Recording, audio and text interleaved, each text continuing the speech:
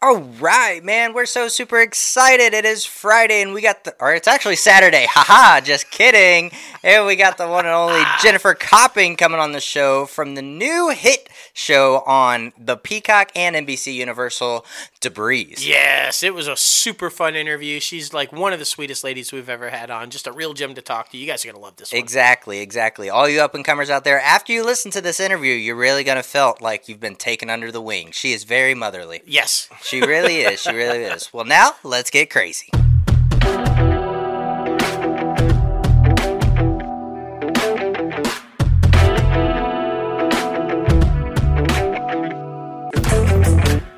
What's up, guys? Welcome back to another episode of Inside the Crazy Ant Farm. Holy moly, we're on episode 162 this week. Yes, our special Saturday edition. Yes. It's like, woo! I'm excited about that, though. I am too. Because it means we were really busy yesterday, so... Exactly. Everybody knows we're a film and television production That's right. company, and man, oh man, the short film is rocking and rolling. Did some campus tours, multiple campus tours yesterday, and I'm just so excited. Yes. More details coming soon if you follow us. Oh, you guys know your host with the most, myself, J-Lo Fantastic, and the one and only Mouth. What's up? Guys, we got a lot to talk about this week. It is jam-freaking-packed, a lot of Disney stuff. They're disappointed because they felt like they missed a subscriber growth. Yeah, we haven't talked about that before. No. They're normally exceeding their subscriber predictions. But we got a lot. There's some cancellations in there. Some are like, what the hell? And others are like, okay, I could see that. But I mean, of course, you guys know we're talking streaming wars, Warner Brothers, NBC, Sony, Peacock, all the good stuff, All guys. the good stuff. But before we get this thing started, be sure to head over to our website, www.crazyantmedia.com, where you can start rocking the latest and greatest Crazy Ant Media gear. And, of course, you guys know we have shirts, we have hats, we have backpacks, we have duffel bags. Anything and everything in between. It's great. Be sure to head over there right now and just get a little crazy. Do it. Get a little crazy. Do it. Well, let's start off with Disney. The Walt Disney Company is in throes of obviously, it's above everyone else. But there has been a lot of leadership shifting over the past couple months. And I mean, with this whole COVID stuff, it's leaving everybody up in the air. Well, newly CEO Bob Chapek, asserting more authority as the longtime leader he'd replaced Bob Iger, prepares to exit his executive chairman role for his status at the end of the year. Bob Iger is. And according to 4 insiders, the two men once warm relationship has grown a little strained. Now, one insider said it's a very different place and a very different organization. This comes after Chapek has overseen the 2020 reorganization and centralized the media company's content distribution and ad sales. Now, to some inside the company, Disney's move last October to restructure its operations elevated the executives to distributed Disney movies, shows, and everywhere that they're providing their productions and their shows. The shakeup also granted a great deal of influence to top Chapek Ali Karim Daniel, who was elevated to chairman of Disney Media and Entertainment Distribution from his previous role overseeing consumer products. Disney's reorganization of its media and entertainment businesses into 3 distinct content creation groups: studios, general entertainment, and sports. And now this has caused concern for some senior managers as well as those doing business with the company. Hollywood dealmakers noted that the new structure of Disney is excessively complicated and more convoluted than necessary, adding an extra manager layer into the process of getting projects made. Everybody's just confused on who they report to, basically. Yeah. It sounds like an absolute mess. It sounds like Iger's like, well, Yeah, right? maybe that's causing the strain. Maybe Iger is like not helping. And he's just like, hey, I'm about to be out of here. Sorry, Bob. Sorry. But so with all that chaos, with that inner turmoil, with that kind of like confusion going on, how are they doing? Well, apparently not so good. The Walt Disney Company reported mixed quarterly reports this week. The entertainment conglomerate stock fell sharply, which I was not happy about in the after hours of trading. Disney's $15.61 billion in revenue for the quarter fell short of Wall Street expectations, and its 103.6 million streaming subscribers missed estimates, like J-Lo said. The company's reported diluted earnings per share of 50 cents, a 92% improvement on the 60 cent per share that Disney reported a year ago, but that's because they were going through COVID. Analysts projected the company would report earnings per share of 27 cents and 15.87 billion in revenues. Now, there is some good news though, not all, just a little bit, sort of. Disney Plus did reach, like I said, 103.6 million subscribers worldwide as of April 3rd, and that sounds really good, right? But the growth was not as large as Wall Street or even Disney themselves had predicted. The Mouse House's flagship streaming service packed on 8.7 million new global customers in the most recent quarter, up from 94.9. That all sounds good, right? Except analysts on average peg Disney to come in at 109 million subscribers for the first quarter, missing it by 6 million subscribers. The continued slower growth for Disney Plus came amid the service's first price hikes, because they did that too. Yeah. So my overall assumption, I called this. I was worried that when Iger stepped back and actually said, I'm done, I'm just going to sit here until the end of the year, things could get problematic. And they have. They have. They have. I was worried Chapek wasn't going to be able to get it all. Now, we should say, the insiders are saying that Chapek is liked. They're just confused and not sure about his leadership style. Yeah. They don't hate him. He's not like this monster. He's not like but maybe he's just not the right leader. Kevin Mayer, where you at, bro? Kevin Mayer. Oh, man. Please, I like when my stock is high. Yeah, exactly. Well, this week, Marvel Studios said Shang-Chi, The Legend of the Ten Rings, and also 20th Century came out and said Free Guy will open in movie theaters exclusively. Both films will only play in theaters for around 45 days before transitioning to home viewing on VOD and streaming. The decision is likely the final nail in the coffin for the traditional 90-day exclusive theatrical window. That had been the industry standard for decades before COVID hit. So, I mean, I think this is the new thing. It's already been happening with electronics, people getting more impatient, but now with COVID and people being all weary about that, I feel like people are very impatient, so they're shortening the theatrical window by half and some more than half. Yeah, and this is still more of that confusion under Chapek. Yeah. Black Widow is going to be on at the same time, in theaters and on Disney Plus behind the premiere pay thing. So why not Shang-Chi? Yeah. Or if you're going to do Shang-Chi exclusively, why not Black Widow? Exactly. They're both MCU movies. Why is one way, the other way? It's confusing. I get why people inside Disney are going, what the fuck? Yeah. What are we doing? I don't know. Speaking of, though, 45 days would be pretty good because you know how many days Shang-Chi might get in China? None. Maybe. A recent Chinese state media report has added to the rumors that 2 major Marvel superhero films, not just Shang-Chi, but also Eternals, may not be approved for a release in China.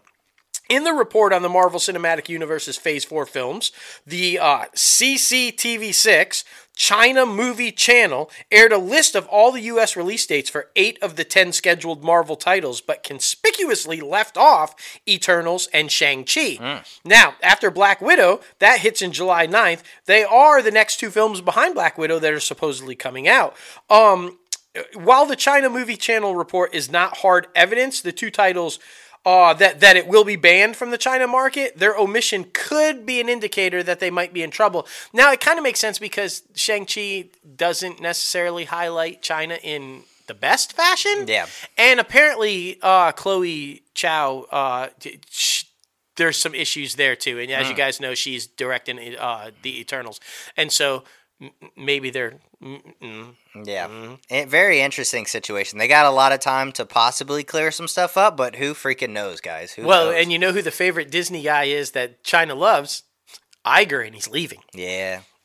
Just saying. It's crazy, man. Just say he opened China Disneyland. I'm Yep, just saying. Good relationship gone. Exactly. Well, production has wrapped on Miss Marvel, a Disney Marvel series of the Muslim teen-led character and a significant Asian cast. I mean, this is going to be huge, guys. Oh, yeah. Filming was relocated to Thailand after a stint in Georgia, but the U.S.'s 6-part series features newcomer Amin Zelina as Camila Khan and a New Jersey-raised teenager who discovers she has special powers. We're super excited about this one, and I mean, no confirmed release date on this one yet, but we're thinking late 2021. Oh, yeah. So, I mean, you know. Which makes sense, because it's not going to be 2022, because 2022 is The Marvels, Captain Marvel 2. Yeah. And she's going to be in that, so it's got to air before that. I'm just saying, it makes Yeah. sense. Hey, it's not all Marvel, though. It's not all. It's not. We promise. Thomas Bazooka, who helmed last year's crime thriller Let Him Go, and Ali Salim, who worked on Hulu's 9/11 drama The Looming Tower. Well, guess what? I lied. It is Marvel. They've been tapped to direct Marvel Studios' latest series, Secret Invasion. You see, that was a secret. I was letting you know. Yeah, there you go. Secret Invasion. The series is expected to shoot in Europe later this year. So I'm super excited about that. I can't wait for Fury to come back. I just want to know what's going on in that storyline. Exactly. That's going to be cool. Exactly.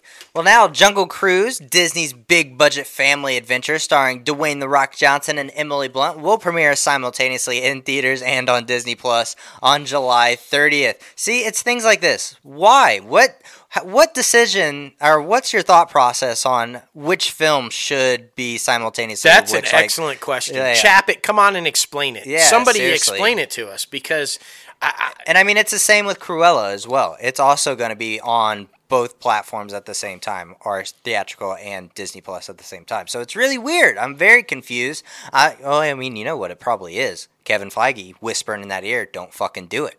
I mean, yeah, I don't get it. And if you're going to do it exclusively on Disney Plus, why the pay window?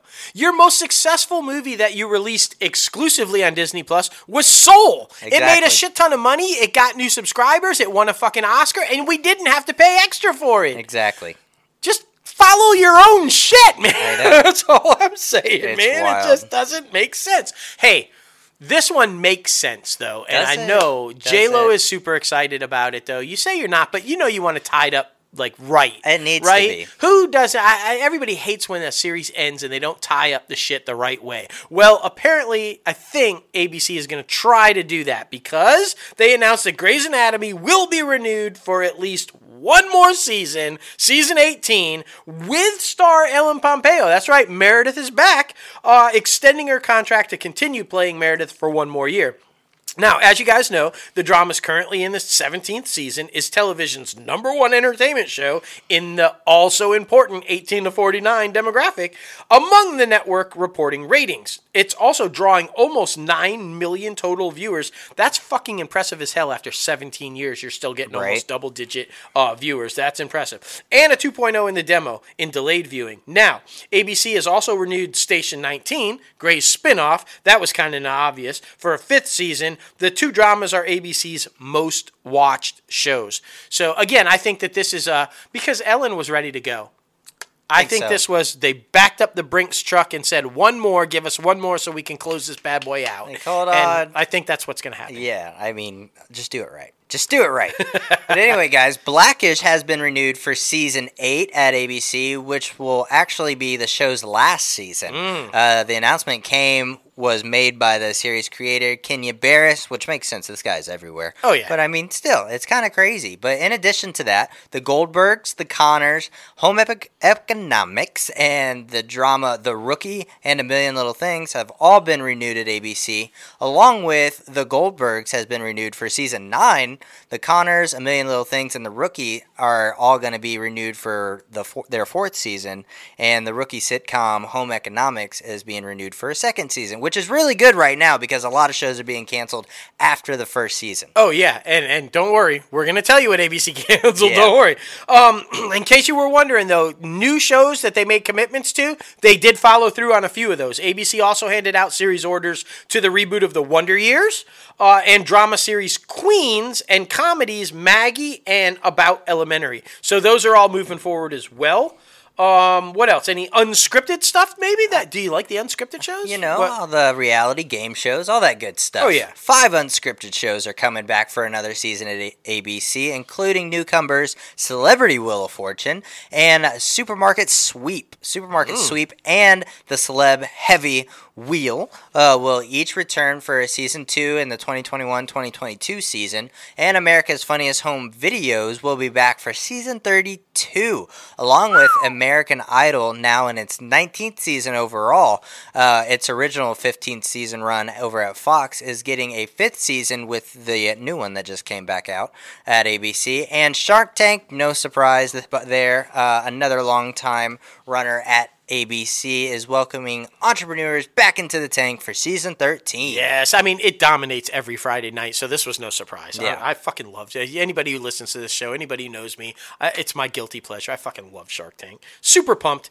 Okay, now, as promised, here are some things not going forward and or canceled. The first, ABC single camera comedy pilot Adopted. This was a good one, too. I felt like it had potential. It's not moving forward at the broadcaster. The project was the holdover from 2020 pilot season that was delayed due to the pandemic. Remember, this is the one about the Green Beret that returns home to Texas from military service, and he and his family are struggling with the challenges of adopting a new brother, which happens to be a Russian, a 12-year-old Russian boy. Now, don't fret yet, though, because according to sources and an individual with some knowledge, the pilot is being shopped around for other places. So we'll see. We'll keep you updated on that one. Right. And I mean, Call Your Mother, starring Kara Sedgwick and Rachel Senoff, and Joey Bragg will not be coming back for its sophomore season. ABC has pulled this sitcom, and honestly, by no surprise, because I watched the first 2 episodes, and it's not the right type of cheese. I mean, there's a good type of cheesy, but this one's,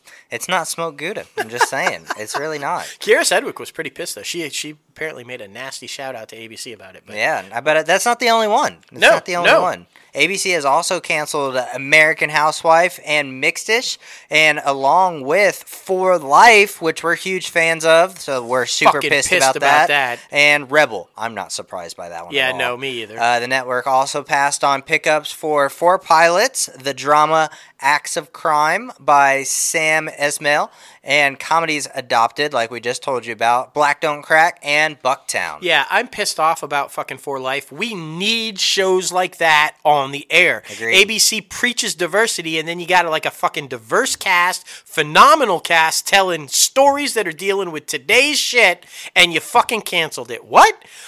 Nicholas Pinocchio, the star of that show, guys, he said don't worry yet. They are really, I guess, actively seeking to shop this thing around for other networks.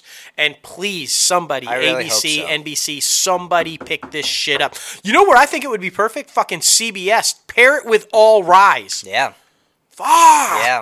I mean, holy shit, the Mystics together on the same night behind each other, that would be epic. That's all I'm saying. You're welcome. American Idol is in some trouble. Yeah. Their front runner, one of their finalists, Caleb Kennedy, not going to be on the show. He's exiting after a social media post resurfaced. Get this, guys, depicting him sitting next to and filming someone wearing what appears to be a Ku Klux Klan hood. Sources have confirmed the 16-year-old Kennedy is no longer in the competition, and that Sunday's episode will feature the show's top 4 singers with only 1 contestant elimination because, well, he got eliminated. Yeah, exactly. See, this is exactly why you need to keep For Life. Exactly. Because racists. Just saying. Just saying. Maybe if he had watched shows like For Life, he wouldn't be sitting with a fucking Ku Klux Klan guy. Just saying. Oh, man. Well, Sarah Hyland is returning to ABC, joining the cast of the fairy tale drama pilot Epic. Hyland will play Rose, and she is a princessy as princess come. About to marry her Prince Charming, but her fairy tale gets upended when he has second thoughts.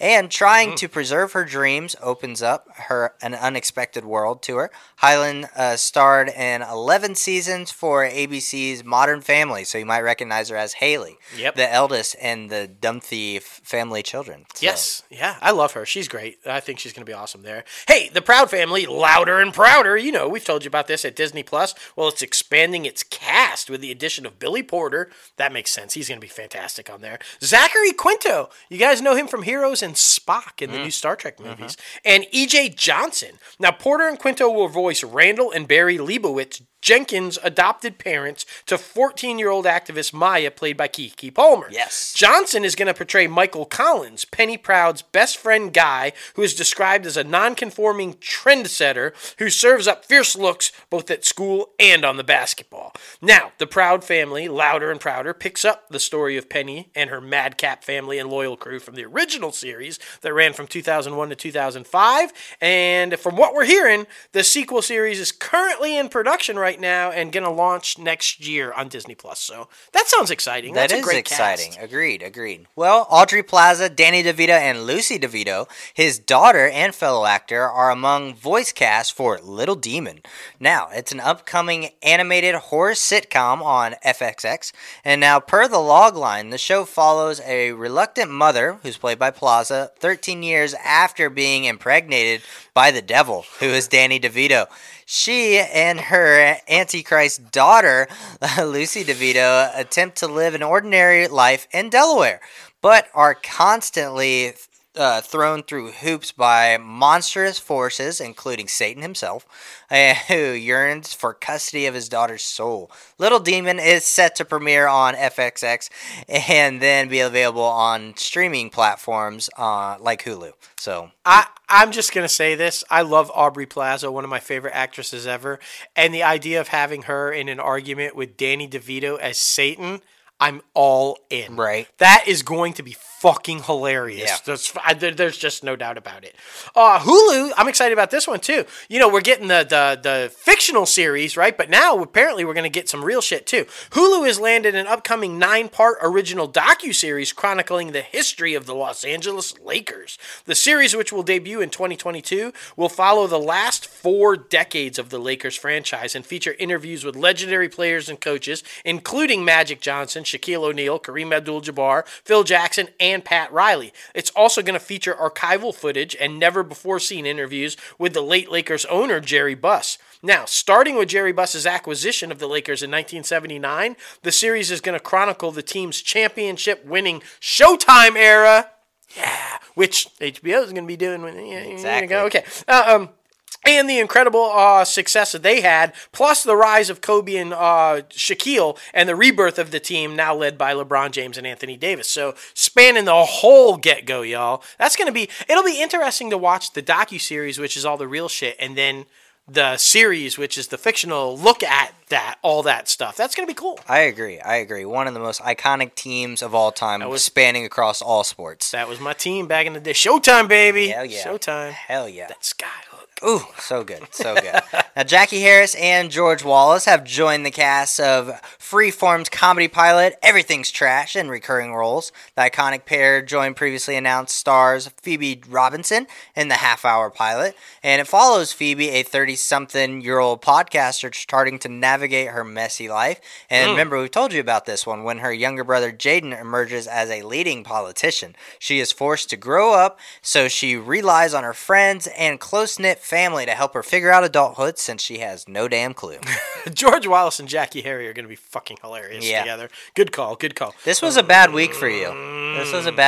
For Life, I'm not happy about. Now I'm even more pissed off about this one. We're jumping to Fox now. Fox canceled Prodigal Son.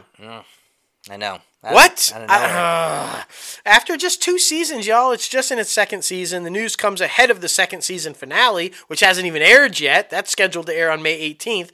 That episode will now serve as the series finale. An insider with knowledge of the situation characterized the move to cancel the series as a difficult one for Fox. I call bullshit. Right. But they went on to say that the show's ratings just didn't justify a 3rd season. Now, we talked about this, but in this COVID era, this poor show, it was delayed numerous times because of COVID. It had to be shut down, right? It moved to new nights multiple times and then was shut down again, so you had to wait till... How did anybody expect ratings to be good? You couldn't find the show anywhere. Exactly. Fucking put it back on for a full season on the same night, the whole fucking 18 episode. I guarantee people will watch it. Right. That's all I'm saying. Just saying. Now, Fox has ordered a single camera camera comedy Pivoting is for its 2021-2022 broadcast season lineup. And the half-hour series stars Eliza Cope, Jennifer Goodwin, Maggie Q as three women dealing with the death of their childhood best friend. Faced with the reality that life is short and desperate attempts to find happiness, they make this series of impulsive and ill-advised and self-indulgent decisions, strengthening their bond, proving it's never too late to screw your life up.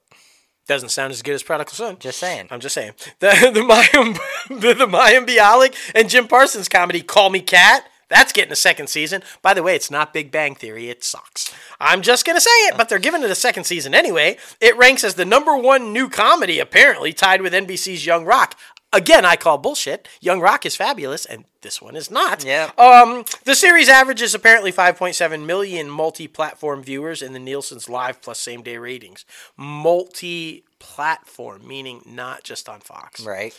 Just saying. Just saying. Prodigal Son. Yaya DaCosta has been cast in a lead role of the upcoming Fox drama series Our Kind of People. While the casting, DaCosta will exit the NBC series Chicago Med, on which she has starred for 6th season. The series takes place in an aspirational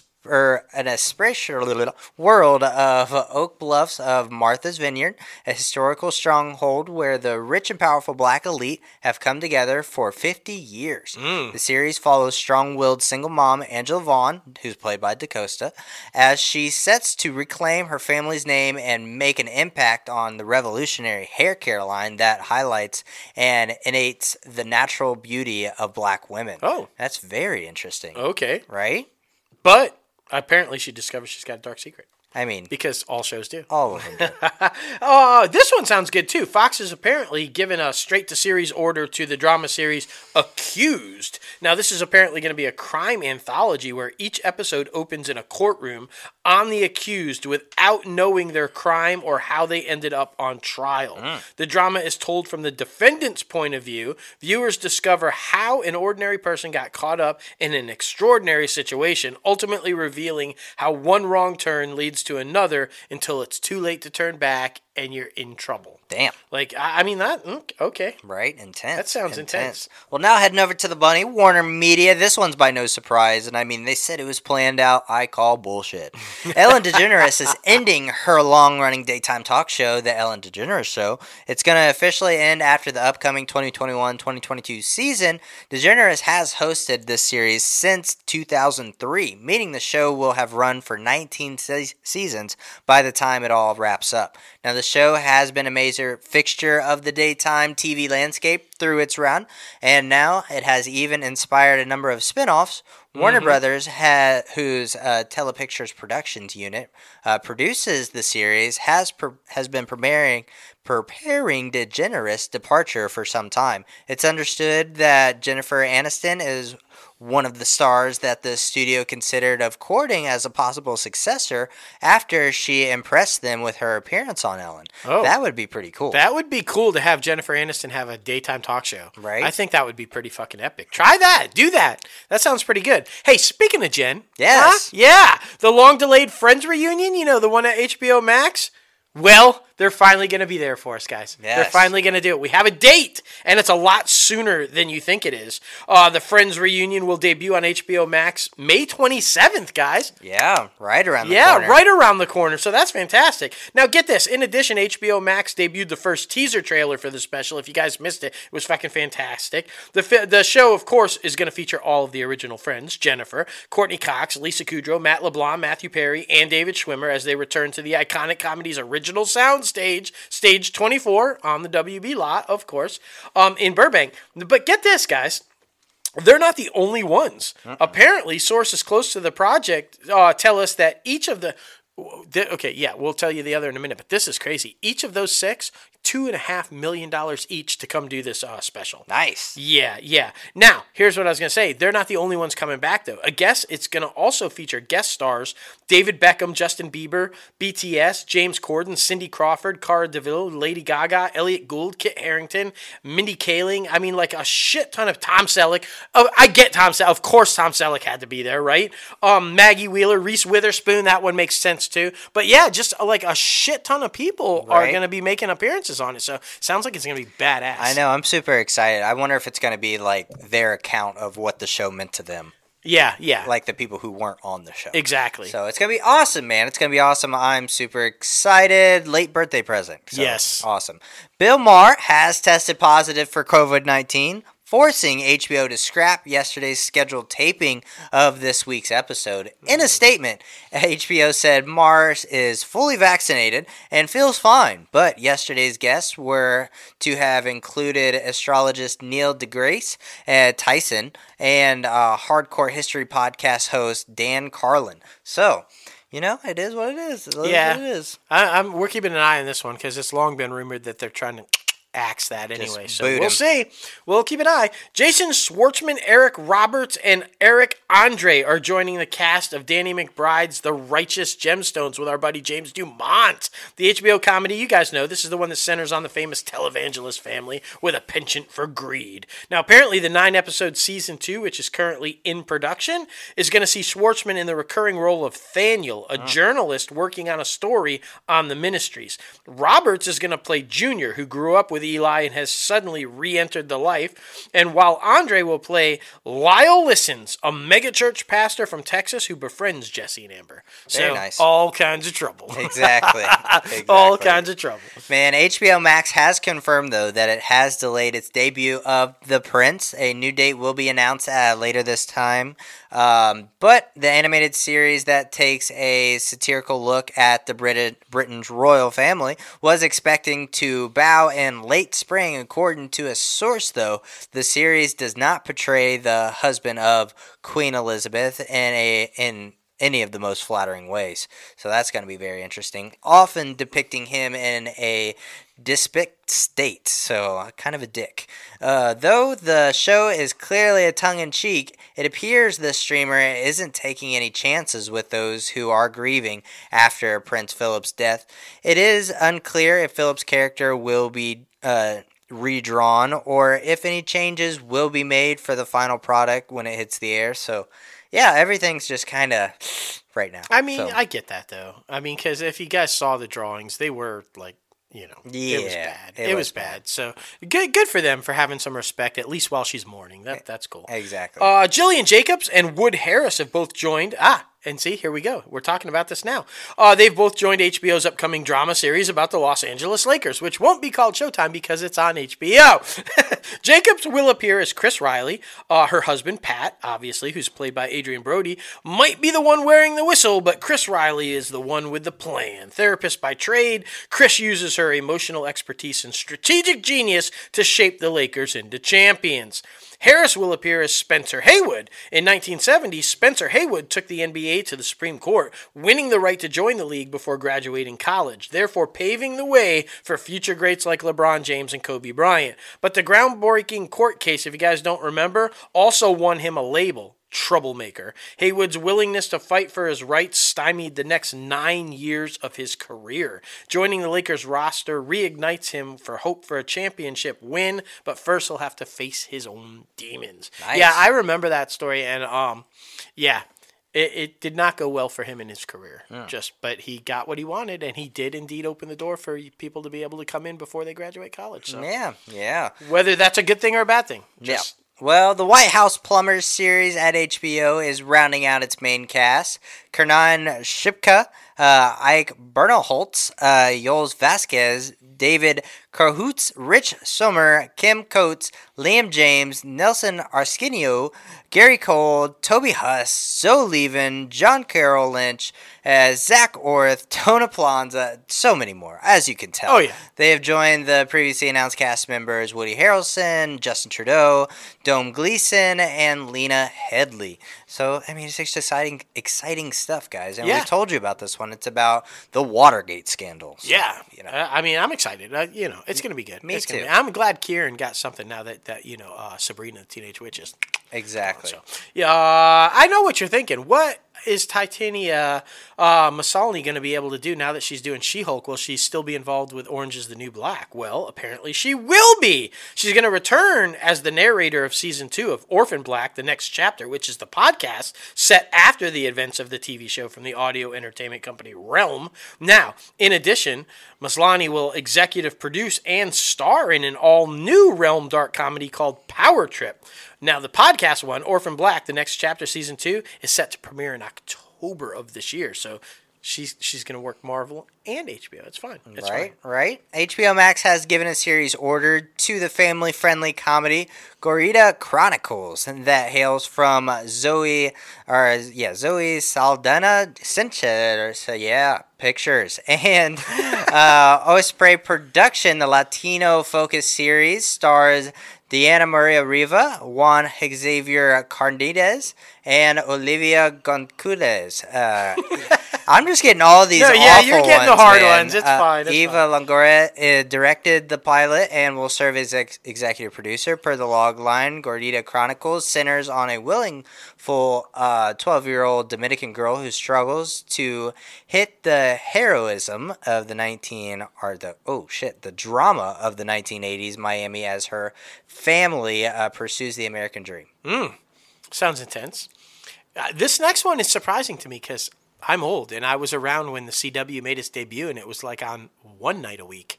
I'm not even kidding. One night a week, maybe 2 shows. Seriously. Now the CW plans to add 2-hour block Saturday primetime shows to its schedule this fall. Programming, and that'll be a full 7-night week for the first time in its 15-year history, guys. The additional 2 hours will bump the CW's programming output up to 14 hours a week. The CW will announce its regular Saturday programming lineup when it reveals its full fall schedule on May 25th. So they're going to actually have all 7 nights covered with shows, and that's amazing. That's epic. I mean, this thing came out as the 4th network, and nobody thought oh shit, what's going on, or 5th network. Fox was the 5th network, and everybody thought a joke, but here they are. Exactly, 15 years later, killing it, man. Exactly. Well, Legends of the Hidden Temple is heading back to the small screen, but not as its original kid-friendly format.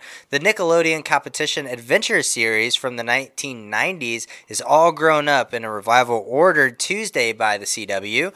The original Nickelodeon series that aired from 1993 to 95, which inspired by Nintendo's The Legend of Zelda game and the Indiana Jones movies franchise. The new iteration is described as a supersized and reimagined adult version, so participants are no longer kids, but nostalgia-loving millennials will love it. Will it air on Saturday? Exactly. Is that part of their block? We'll find out. Hey, jumping over to the Viacom CBS, ahead of the release of A Quiet Place Part 2, finally, by the way, John Krasinski and his Sunday night banner have apparently inked a first-look deal with Paramount Pictures. The next film to be made under the new Paramount Pact will be an untitled feature already dated. They already have a date for it, November 17th, 2023. It'll be written and directed by Krasinski and will star him and Ryan Reynolds. Oh, okay. Nice. That's going to be fantastic. Now, in recent days, Reynolds' production company, Maximum Effort, also inked a first-look deal with Paramount, so it only makes sense they'll be working on something together. Sunday night's slate includes a new installment of the Quiet Place franchise, Quiet Place 3, I don't know how they're doing that, and another one, a thriller called Apartment 7A. So Krasinski is busy at the eye. That's all I'm saying. Just makes sense. Well, Infinite, starring Mark Wahlberg and directed by Anton Fuqua, will premiere now on the Paramount Plus in June, skipping an official theatrical release date. The sci-fi thriller was originally slated to hit theaters September 24th. Damn. Yeah, that one is COVID caused all kinds of trouble for that. If you guys watched Wall Street, you saw filming on it was delayed, and he was stuck over there for a long time before he could finish the movie because of COVID. Now, can't even, damn. Hey, The iCarly revival series that we told you about, are you excited? I'm pretty excited. I'll admit it. I'm not ashamed to admit it. I like iCarly. It now has a premiere date, June 17th on Paramount Plus. In the new series, set 10 years after the original, Miranda Cosgrove returns as Carly Shay, the original webcast influencer. Jerry Trainer also reprises his role as her goofy brother Spencer. And Nathan Kress is returning as Freddy, Carly's geeky, kind-hearted friend and cameraman. Yeah. Very fun. I'm excited about this one. Yeah, I think it's going to be good. Kiefer Sutherland is heading back to his espionage roots in a new drama series for Paramount Plus. It's an untitled series at the moment, and it has received 8-episode order at the streamer. It finds private espionage operative James Ware Sutherland in the midst of a battle over the preservation of the democracy and the world at odds with misinformation, behavioral manipulation, and surveillance state that interests that control extraordinary powers. Oh. That's a lot happening. This sounds like a mix between 24 and Person of Interest. Yeah, right? Just saying. Damn. We'll see. All right. Hey, The Game. You remember The Game? It was a pretty awesome show. Well, there's a revival of it, apparently, that's been ordered to series at Paramount Plus with the original series stars, Wendy Raquel Robinson and Jose Azeres, set to return. Now, Robinson will reprise the role of sports agent Tasha Mack, while Chenchez will once again play footballer Malik Wright. Both starred in the entire 9-season run of the original series. Several other original cast members will also appear in the series. The revival is also going to relocate from San Diego to Las Vegas. The half-hour series has been given a 10-episode order. Very cool. So there you go. Very cool. CBS has added one more comedy and one more drama to its fall TV lineup with the series orders for Smallwood and Good Sam. Now, Smallwood is based on the real-life story of professional bowler Tom Smallwood, starring Pete Holmes, Chi McBride, and Kate Lowes. Now, Good Sam, meanwhile, stars Sophia Bush, Jason Isaacs, Edwin Hodge, Sky P. Marshall, who we've had on the show, Michael Staw David, Davi Santos, Amar Muskie, and Wendy Crewson. The drama series is centered on a talented but stifled surgeon who steps into a leadership role after her renowned, promising boss falls into a coma. But when he awakens from his coma, he looks to get back to work. It falls into her supervise this overbearing blowhard who never had acknowledged her talents. And it also happens to be her father. Oh. Damn. Well, damn. Daddy issues. Oh, yeah. This is an interesting one to me. This one right here. SEAL Team and Clarice. Clarice just came on, man. But apparently both of them might be on the move. We've learned that sources say that there are plans taking shape to move the series off of CBS to Viacom's streaming platform, Paramount Plus. According to those sources, the current plan would be to air a few episodes of the 5th season of SEAL Team on CBS before moving it over to Paramount Plus, though deals for this are still being worked out. The move would likely also mean a reduced episode count for the series, which ran for 22 episodes in the first 2 seasons, then 20 in Season 3, and only 16 in Season 4. With Season 4 set to wrap up on May 26. Now, Clarice, meanwhile, would move to Paramount Plus for its entirety in its 2nd season. I just find that, why? Why are they moving them? Right. I'm just curious. Well, first of all, I thought Clarice was already a Paramount Plus original. I had no idea. And then SEAL Team, that's huge for them. So I'm very confused by that one. Now heading over to NBC Universal, this was huge at the beginning of last week. NBC announced in a statement this week that they will not be airing the Golden Globes for 2022.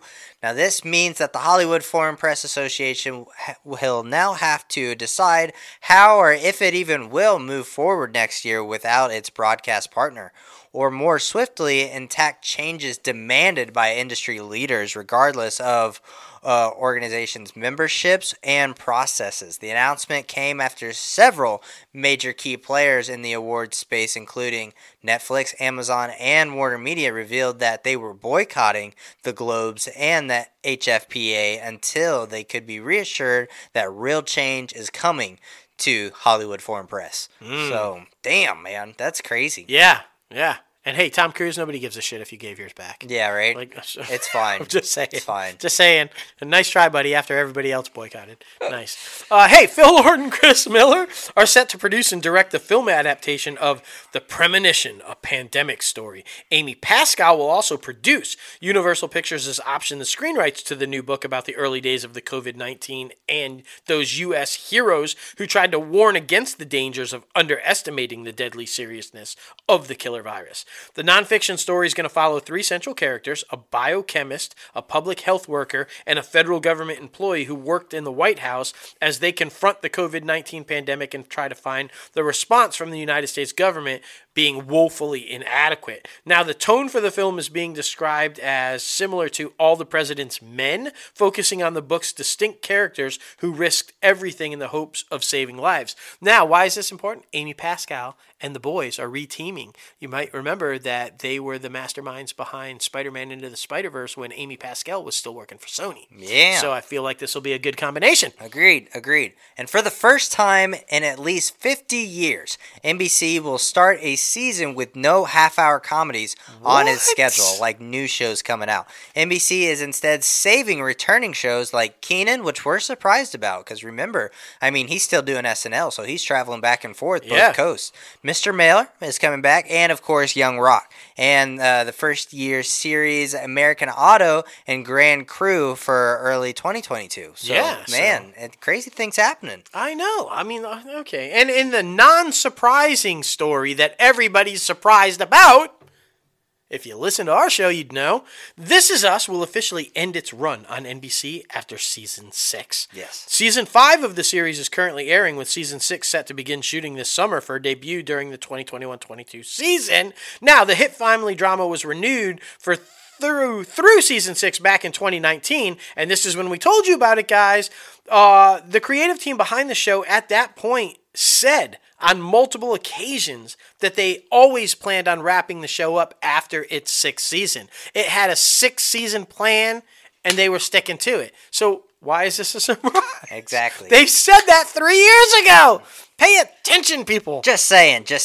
Now, Law & Order Organized Crime. Have you been watching it? We love it. Oh, yeah. Has been renewed for its 2nd season. The Dick Wolf drama will return this fall as part of an all L&O power block on Thursday night, along with new drama Law & Order for the Defense and the 23rd season of SVU. Damn. Exciting stuff, man. Damn. But it's not all Dick Wolf. It's not, the NBC is not just the Dick Wolf network. NBC's also given a pilot order to the 1-hour drama Dangerous Moms. The series is described as an off-center dark dramedy about 4 diverse mothers who accidentally kill the queen bee of their school's PTA during their demonstration of a new high-end food processor. The story becomes a female anthem about friendship and family as it tells the story of one completely unprepared group of women who must juggle their everyday lives while their worlds are turned upside down.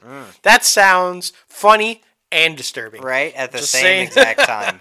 Now, there are 4 NBC shows that are on the bubble and are still waiting their verdicts. Now, Good Girls, Zoe's Extraordinary Playlist, Manifest, and Debris.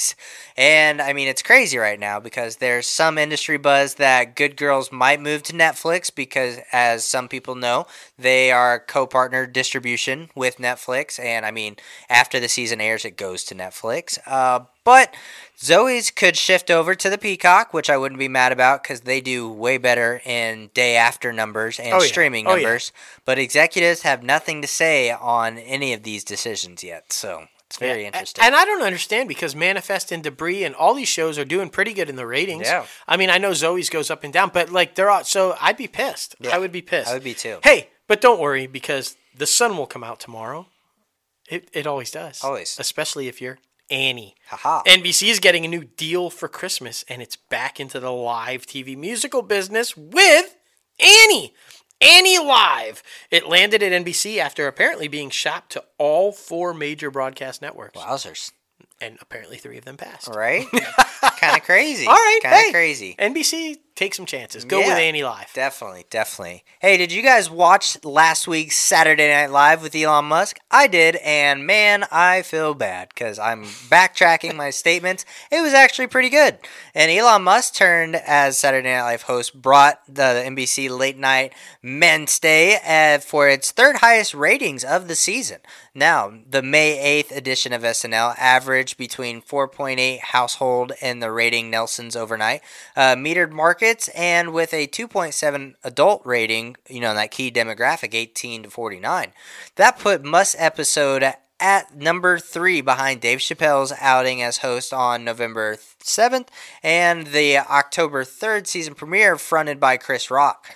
Musk tied the ratings mark set on October 24th, with the episode hosted by Adele and Her in the music time slot. So, I mean, a lot of people were tuning in to just see how it was going to be, and it was actually pretty damn good. Well, there you go. And, hey, the numbers help because Miley got a little something out of it, too. We'll tell you that in a minute. Hey, what's NBC's longest-running series? You think SVU, right? 23 years, getting ready to go, but you're not even close. Apparently, it's Days of Our Lives. Days of Our Lives has been renewed for season 57 and 58 at NBC. The series recently celebrated its 55th anniversary in 2020, with season 56 of the show currently airing. It's aired its 14,000th episode in December and does, as I said, remains the longest running series on NBC. That's crazy. 58 years. I can't even imagine. Wow. I mean, some of the people are probably dead when, who were on it from when it first started. Absolutely insane. Woo! Now, a third Psych revival movie titled Psych 3, This Is Gus, has been ordered at Peacock. In the film, in preparation for a shotgun wedding before baby Guster is coming aboard, Sean and Groomzilla Gus go rogue in an attempt to track down Selena's estranged husband as Lassiter grapples with the future of his career. Oh. Right? Oh. I love Psych, so I'm pumped about this. Dooley Hill is just one of my favorite guys. He's fantastic. Can't wait. The Joe Exotic series, remember we've been telling you about this, that stars Kate McKinnon and John Cameron Mitchell? Well, guys, they've changed plans. They're not going to put it all over everything NBC owns. Apparently now it will stream exclusively on Peacock instead of all the other ones like originally planned. According to an individual with knowledge of the production, the move comes as the multi-platform order was made prior to Susan Rover assuming her role as chairman of entertainment for NBC. Apparently, she didn't like that idea, and she and her team have made the decision to put it on just the Peacock, and it says they decided the streamer was the best fit for the show. Agreed. Right.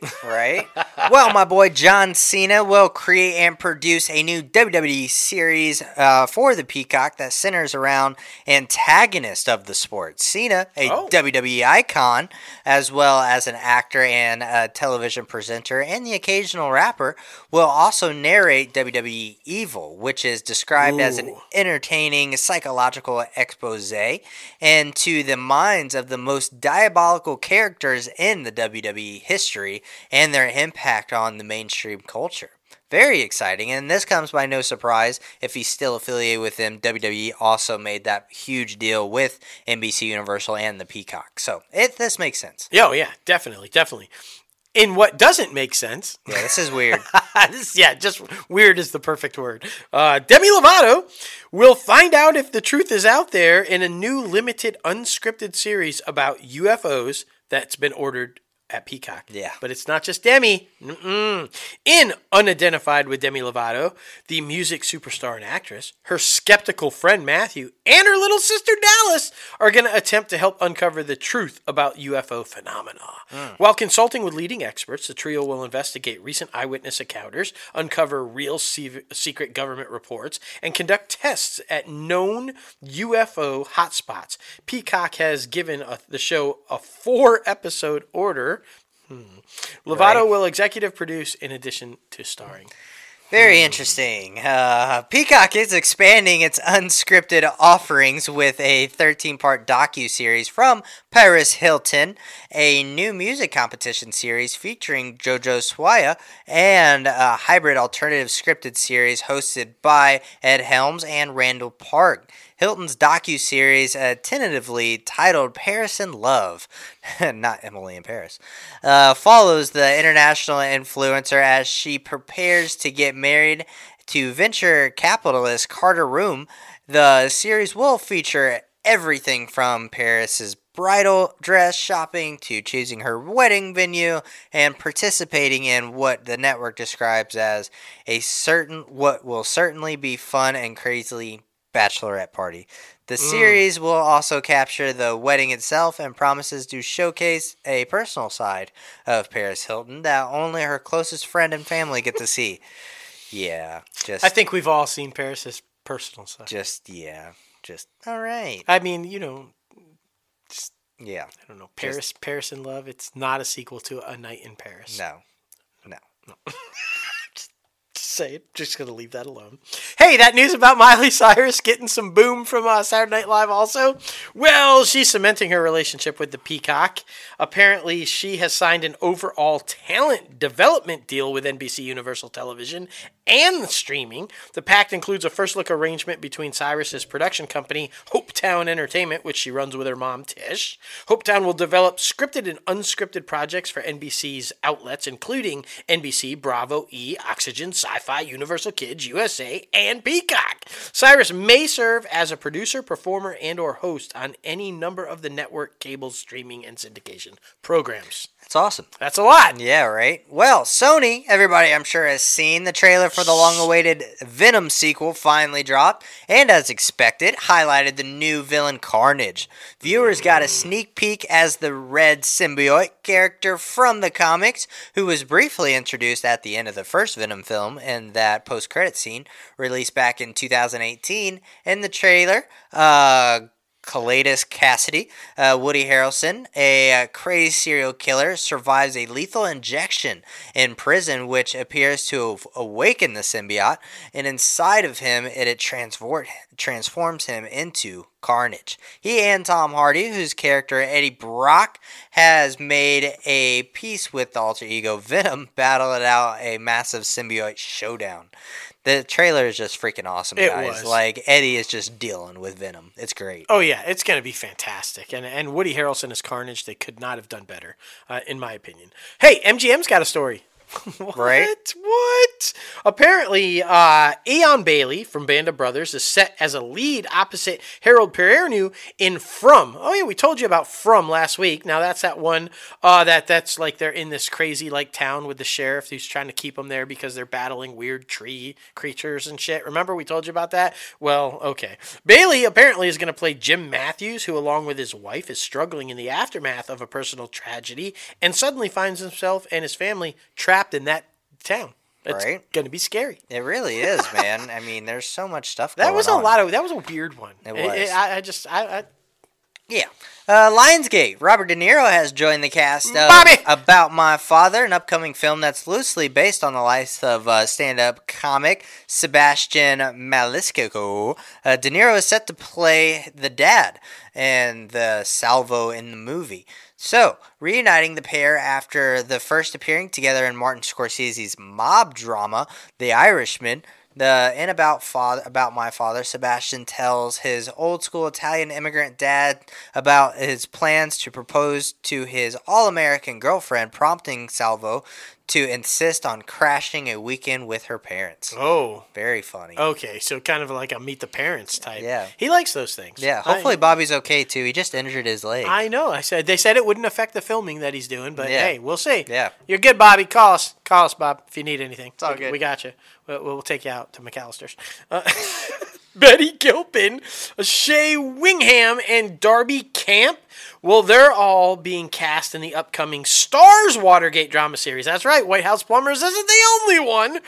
Gaslit. The trio joins previously announced cast members Julia Roberts, Sean Penn, and Dan Stevens. Now, the story will center on Martha Mitchell, a big personality with an even bigger mouth. Martha is a celebrity Arkansasian socialite and wife to President Nixon's loyal Attorney General John Mitchell. Despite her party affiliation, she's the first person to publicly sound the alarm on Nixon's involvement in Watergate, causing both the presidency and her personal life to unravel. So 2 Watergate series coming. Right? Oh. They seem to come in pairs.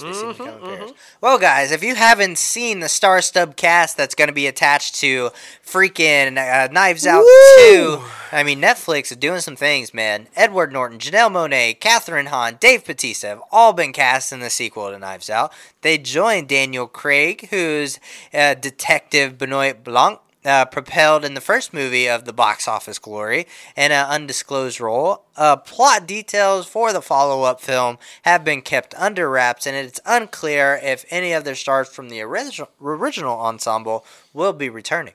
But, I mean, it's super badass. Catherine Hahn, y'all. It was her all the time. The whole time. She's got to be the bad guy. That would be fucking epic if she turns out to be the bad guy in it, right? I'm just saying. Hey, all right, J-Lo's excited about this one, so this sounds pretty good. I mean, shit tons of people are proud. J-Lo's really excited about this next one, and I bet a bunch of people are too. A Bridgerton spinoff about a young Queen Charlotte has been ordered to series at Netflix. Now, along with delving into the origin story of Queen Charlotte, the limited series will also follow young Violet Bridgerton and Lady Danbury. Rhonda Shimes is set to write and executive produce, with Betsy Beers and Tom Verica also executive producing. So you're excited. I am. I'm very excited. Whoo! How's everybody doing? Need a little water? I need a little water. We told you this was a big one. We're almost there. A lot of industry news, guys. Exactly. Hey, Millie Bobby Brown. Yes, we love Millie Bobby Brown. Henry Cavill. We love Henry Cavill. Did you like that Sherlock show that they did together? You know you did. Well, guess what? Millie Bobby's coming back to solve more mysteries as Enola Holmes, and Henry's going to join her as Big Brother Sherlock. That's exciting. It's going to put the dynamic female twist on the world's greatest detective once again. Director Harry Barbier and writer Jack Thorne are also returning for the sequel. That's good because it did huge for Netflix, and I thought they were great together. I'm excited about that one. Right. Mattel Television and Netflix released the first look of Masters of the Universe Revelation, and it turns out that the characters including He-Man, Skeletor, Attila, and Orko are look at what they look like back in the beloved 1980s animated series. He-Man and the Masters of the Universe, just a bit more modernized. Yeah. They have announced that the show will premiere globally July 23rd, so to mark in your calendar for that. Revelation picks up where the original series left off back in 1985. The first episodes revolve around a life-changing battle between He-Man and his longtime nemesis Skeletor, after which the planet of Eterna is left broken and He-Man's compatriots are fractured and estranged. He-Man's compatriot Tila, who undergoes a dramatic visual update on the series, is tasked with reuniting her old friends in order to save Eterna and the universe. It's going to be badass. That's all I'm going to say. I was a huge fan of the original, and how old is... I was 15 when the original ended. Now we're getting the sequel. And we're just going to leave it right there because we're not going to say how old I am now, but it was a long time ago, y'all. And I just personally can't wait for Mark Hamill's Skeletor. Yeah. That's going to be so badass. This sounds really good, too. Pray Away, a documentary that holds up a microscope to the Pray Away the Gay movement that is coming to Netflix. The film, from executive producers Jason Blum and Ryan Murphy, will debut on the streaming service in August. Prior to its arrival on Netflix, Pray Away will premiere at the Tribeca Film Festival on June 16th. Now, if you're not familiar with it, it was initially slated to open at the 2020 Tribeca Film Festival, which was paused in the wake of the coronavirus pandemic. This year's edition will run from June 9th through 20th and will be held across New York City's 5 boroughs like it always is. This one just sounds, because this is like a crazy-ass movement, y'all. And so the docuseries highlighting it, good. Yeah. Because it's fucking crazy. It is. It is. Pray away the gay. What the fuck? Netflix has given a series order to Uncoupled, a comedy starring Darren Star and Jeffrey Richman, a newly single gay man whose life changes after his husband walks out on him. Netflix ordered 8 episodes, half-hour episodes of the single-camera comedy from MTV Television Studios and Jax Media. Star and Richman created the series when will executive produce, and Jax, Tony Hernandez, and Lily Burns are all on board to executive produce as well. Oh, fantastic. Hey, Fluffy, a.k.a. Gabrielle Iglesias, has partnered with Netflix for another stand-up comedy special. This is going to be good. Entitled The Comedy Event, it will launch on the streamer later this year. The special will be filmed at Tobin Center for Performing Arts in San Antonio, Texas, where the comedian and actor is performing for 4 weeks of sold-out shows. The special will be filmed on the last night of the run. So, I love him. He's going to be great. Yeah. Charlotte Brenstorm, going over to Amazon, has signed to direct on 2 episodes of Amazon's The Lord of the Rings TV series. The Swedish-French director has a plethora of credits over 30 feature films, miniseries, and episodes of Grey's Anatomy, Man in the High Castle, Outlander, and The Witcher. She has also directed 2 episodes of Netflix's latest superhero series, Jupiter's Legacy. So you're saying she's got some experience? Just a little bit. Just a little bit. Production's also begun on the Amazon Studios Western series, The English, starring Emily Blunt. The 6-part series, which is currently filming in Spain, it's set in the American Western Midwest. It's filming in Spain.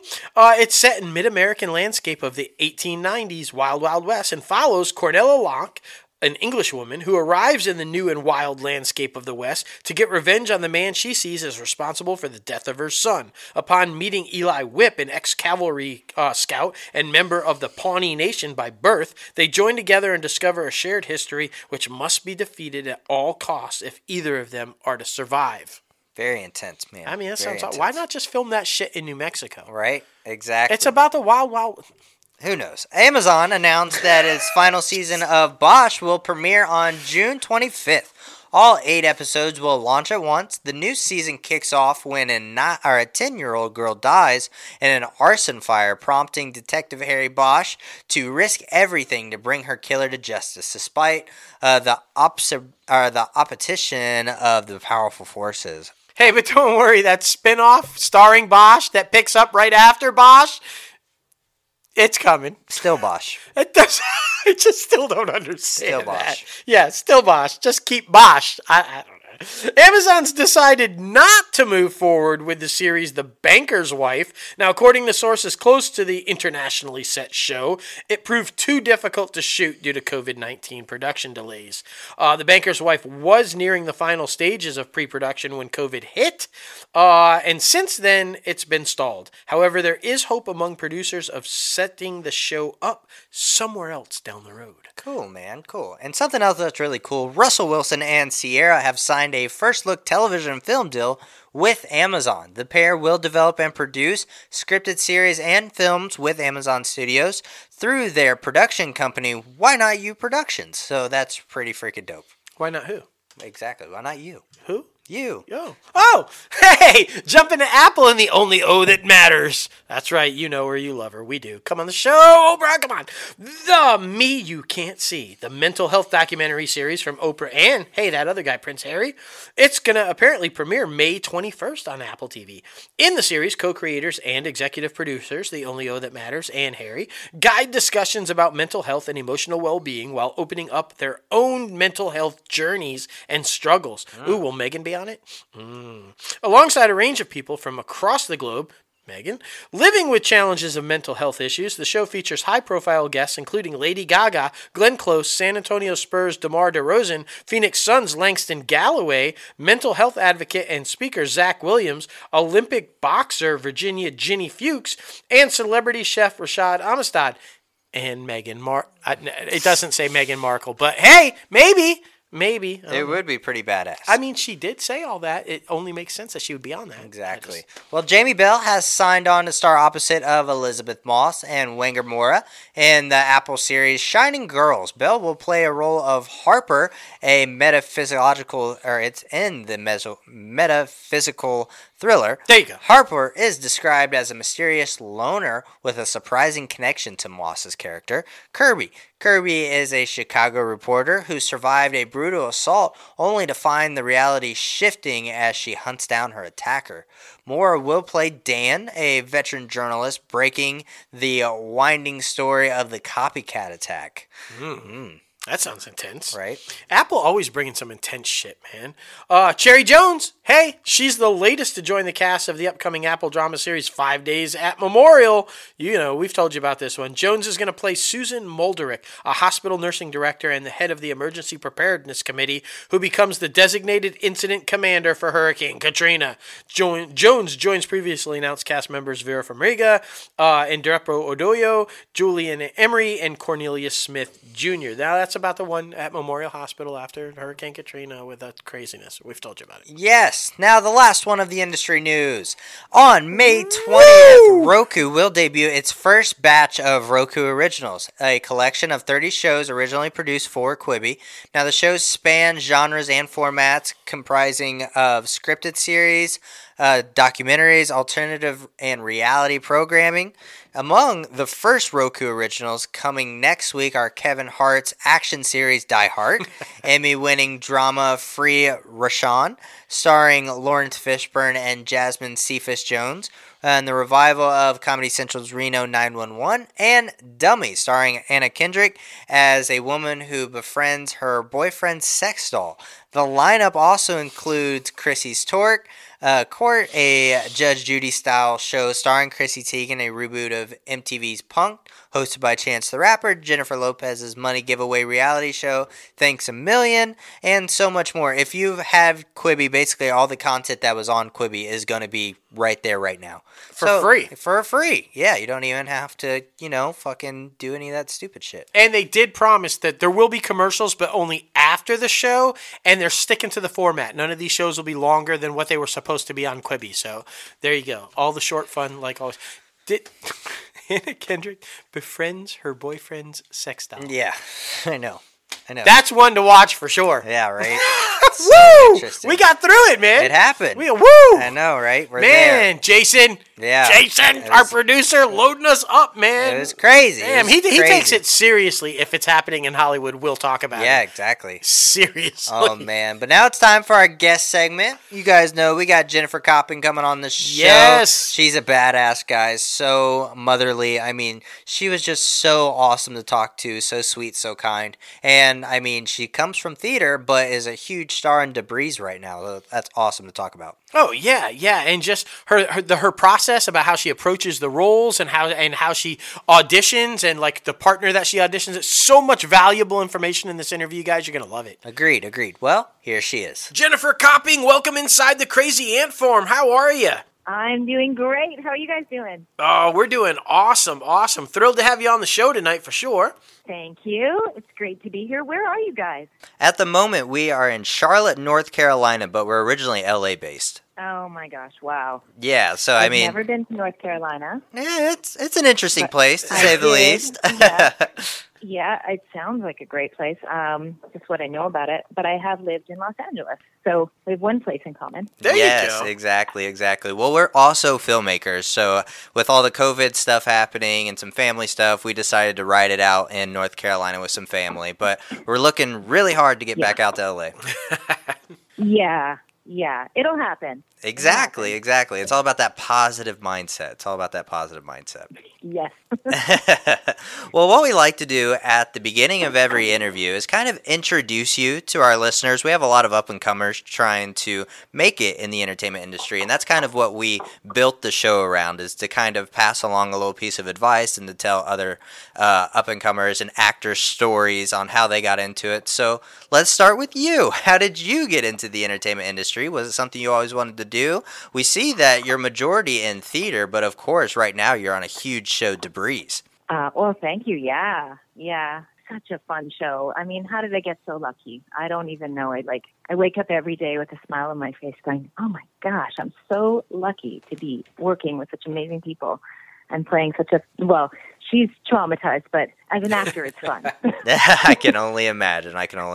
But Right, I am yeah. also a fellow thespian. So is that how you got started? You started doing theater work first? Yeah. My folks put me into dance at a really early age. Like, I think I was 4, actually. It sounds crazy now, but yeah, I started dancing at 4 and then singing maybe like around 10 and then had my first agent at 15. Wow. Okay. And yeah, and I started working professionally at 15. I did a couple of tours of a musical, Anne of Green Gables, which was really fun. I did that for 2 summers and then got cast in Les Miserables when I was 18 and did a national tour of that for a year. And so, yeah, by the time I was 19, I had a lot of professional theater under my belt. I had done probably 10 different appearances in film and TV roles,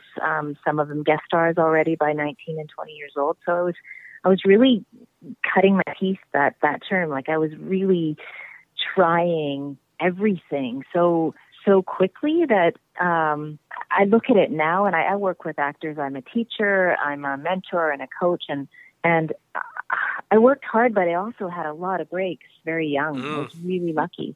So so it was a combination. Yeah. And when you were doing all the theater and you were doing the touring and everything, I know you mentioned that you sprinkled the film and television in there. Was that always the goal, is to kind of transition into film and TV, or did you think it was going to be, I love theater, I'm going to make this the area I want to go in, or what was that like? No, I had a great agent at a young age, and he really supported me in doing what I loved, right? So that it was that there were no you're not just a theater actor, you're not just a TV or film actor, right? So every time a project would come up that he would ask if I'd want to audition for, it really felt like every second one was one or the other. Like, it was very balanced. And so I didn't come up thinking that you would ever have to make a choice. And then when I got older, got into my 20s and 30s, I started to meet actors that were coming out of theater school that really had this feeling that they had to choose a path. They had to do one or the other. And it's kind of become my mission as a teacher. I teach classes and I call them Making Connection. And it's kind of like, it's triple fold. So it's making, what are your connections as an actor that you tap into? What are the, you hear it as an actor, you hear like, what are your triggers, or what are your sense memories that you use, or whatever your methods are.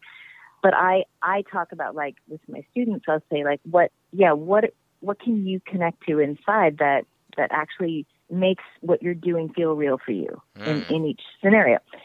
And then the next layer would be how is working in the theater the same as working in front of a camera, and how is it different? There's definitely differences, but I mostly focus on how it's the same and how it's similar. So I make that connection for people, just so it takes the fear out of it. I think young actors that come up in the theater and theater school, they can be really afraid of the camera, afraid they're going to be too big or something. And I just go, just hang out with me for an afternoon. Look how big I am in real life. I'm when I'm passionate, and I like right now, like, I love talking about acting, No, we couldn't tell. We couldn't tell. No, I hate it.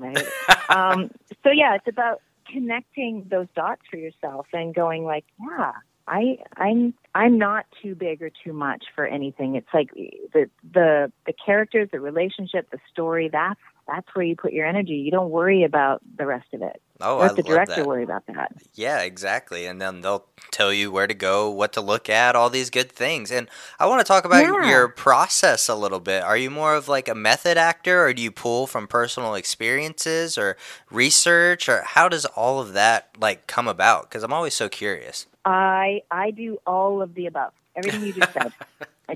I do all of it. I do.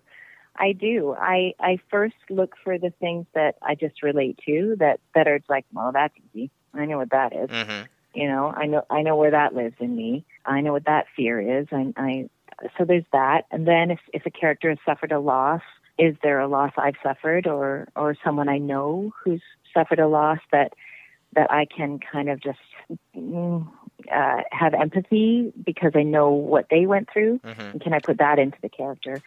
And then like with Julia, I do have boys. I have 2 boys with my husband, so I can imagine, right? I can imagine if there was a car accident. So in the story, Julia has had a car accident when their son was 4, right, and basically can't get over it. Just is so deeply traumatized and full of shame and guilt for what happened and how it, changed the trajectory of his life. Put him in a wheelchair and trapped him in his body, basically. And so for me, I didn't have anything in my life that I could relate to with that. So I went to not so much method, but Strasberg, which is method, but more the sense memories, right? So creating what happened in that accident, all of the details, the minutiae of the details. So I did that work. It was very painful. It was very deep. I can imagine. And then when we went to, I remember my friend that did it with me. We did it over Zoom, and then he was like, "Do you have any idea how hard you were sobbing?" There's the tears just streaming, and I said, "I think so in it. I don't even remember, but yeah." But everything felt so real that when we went to shoot our big scene that we did in episode 109, it was sort of no acting required. It's just I had that experience, and we knew what we were talking about, Definitely. And I think that's the beautiful thing about being an actor. You put yourself in other people's shoes all the time, whether it be good, whether it be bad, especially a dramatic life experience like that. I can only imagine what you had to put yourself through and try to teach yourself how to get to that point. That's just insane to me. Yeah, and it kind of goes back to what you were talking about with your teaching in the classes about connection, right? Because I feel like whenever you can connect to the character like that, or connect to something that happened to you in real life, or even just the senses of it, that's what connects to the audience. And I feel like that's always what makes things successful, when the audience can connect to the character in a way that they feel personal towards, right? Yes. Yeah. And they may not even know what it is that they're connecting to. It could be a look or a breath or a pause that is so full and deep, and you don't know what the person's thinking, but you're getting drawn in. Yep. It's all that subtext that you need to create ahead of time, so that when you say the words, it's just all there. Deep. That's very deep. So, all right. Well, let's talk about it, because you've kind of dove deep into the character and the show a little bit. Talk about the casting process for Debris. How was that? Because I know that the creator was like looking for somebody that he felt like could stand up to the character of the husband, right? That of Craig. That he needed somebody that could go toe to toe with him and be able to pull off this performance as an equal. And so, talk about the casting process a little bit, and how'd that go down for you? Well, COVID times, we're all doing self-tapes these days. There's no in the room, right? So I got the material from my agent. I absolutely loved it. I prepared it, and then I worked on it with my friend, and I think that was in person that day. Sometimes I do it over Zoom with someone, but no, I think he was in the room. He had his mask on, and we were in my little self-tape studio, and we just... He's a very good actor, so it wasn't that hard. Right. But but we just we really explored this is what he said to me. Okay, this is super cool. I haven't told anyone this, actually. Ooh, okay. He said, because he knows me so well. He knows me so well, and he knows my personal struggles. He knows, I have 2 kids. Like, it's hard. It's hard to be a parent in these times, and I have a teen, and he said, Jen, you remember that time, or, whatever it was. But he's like, and you just said to me, I'm so tired. And he said, just go there. Just let her be tired. Let her be really, really tired. And that's all he had to say to me. And it was just like, whoa. It was all there. Because Julia's really tired. Right? She's like, if she could just flip the switch and have it all stop, she would do that. It's just a lot to get up every day for her. And so yeah, that was really the key, is just, Well, I'm really tired. I mean, you know? it's got to be amazing to have a partner like that, a reading partner or a friend like that just knows you so well he can direct you right where you need to go for auditions. I mean, I don't think a lot of Yeah. people have that, so that's like another thing that you kind of have like this huge break on. Like, oh, man, I mean, because how many people do you think out there, like especially actors starting to get into the business, wish they had a reader that could deliver like that? I mean, Yeah. Okay, so that would be my advice then. My advice would be, find your people. There you go. know, share, be right, be like acting class. Obviously, you can find your people, but also just like creating, doing readings with other actors, and just like being vulnerable, having sharing, having once a week where you get together, if it's over Zoom for now or whatever it is, and you just have a check-in, just like you do in class. You know, you have a check-in and you're really real, and you share. Then people get to know you, and then they can help you access those parts of yourself. That's really awesome. So yeah, it's important. It is. You need to have those people that know how to say, you know what, you're working too hard. You got to just go to zero. You just got to breathe and let it go, and just trust that you're enough, or trust that you know this person, that they're in there. You know, you don't have to put it on. It's in there. Exactly. Someone who knows you is super important. Yeah. It's all within ourselves. And talk about the cast a little bit. I mean, with it being a new show, season 1, have you guys been able to come together and create that family dynamic? Because it's a phenomenal show, and I think it'll get multiple seasons. So I'm really excited for that. But how is it coming together? I sure hope so. How is it coming together and learning everybody? Well, again, such a strange time. There's no cast dinner, you know. To Joel phoned me. I got a nice call from him before my first day of shooting, and we got to know each other over the phone. He gave me the lowdown on the character. He was so welcoming and so lovely, and so excited to, you know, in his own words, he's like, I found her. There's my girl. My audition. He said he'd been writing the character for a really long time. I think he said 6 years, but I could be wrong. But he said that the second I started my audition, it was just I was her. That's what he wrote. So, yay, that happens. Yay. You know, you hear that happens, but it happened. So that was great. But we didn't get to have, he wasn't even here, I don't think. So we didn't get to have a dinner or cast dinner or anything. So when I was finished my last day of shooting, about, I guess, how long ago was that? About a month ago, maybe 6 weeks ago. I had talked to another director. His name's Patrick McKinley. Patty McKinley. He's one of the exec producers, and he had directed our episode 9. He invited me to come to their other set, because I said, I haven't met Jonathan or Ryan yet, because I didn't have any scenes with them. Right. And he says, what? That's crazy. You have to come. So he invited me to the other set once I wrapped at my set, and I hung out for a couple of nights, or a couple of hours, and got to watch them do this big, exciting scene that they were doing. And I met them, and Norbert was there, and Thomas was there, and it was our little wrap party for me. You know, it was like it was the last night of shooting, and it was exciting to be there. And I am just so hopeful that we will get lots more seasons, like you said. It'd be amazing. Yeah, I definitely think so. And I love that you were able to do that and take part into the final night of shooting. That COVID, everything is so strange. It's like when we're talking to people now and interviewing people now, the stories that they tell, it's like so interesting to hear, because it really has kind of changed the whole dynamic, right? Like you said, no cast dinner, no wrap party, no, these things that you just normally know and hear and just expect. No, none of that is going on. It's so interesting to None hear. of it. Yeah. I know.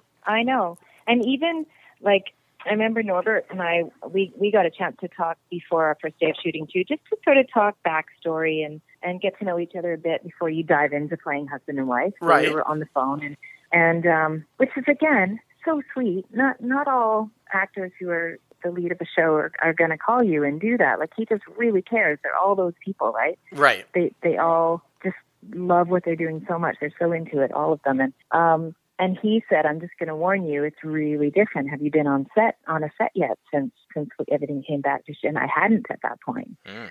So he said, "Yeah, like it's just so different, and there's not a lot of time to sit around and talk." And in the end, it wasn't completely true because we had a little green room, so we actually got to talk a lot. But I think other days that he'd been there, they'd been very separated, the actors, Right. just for safety. Yep. But yeah, it's a different thing. Definitely. It is a different thing than anything I've experienced before.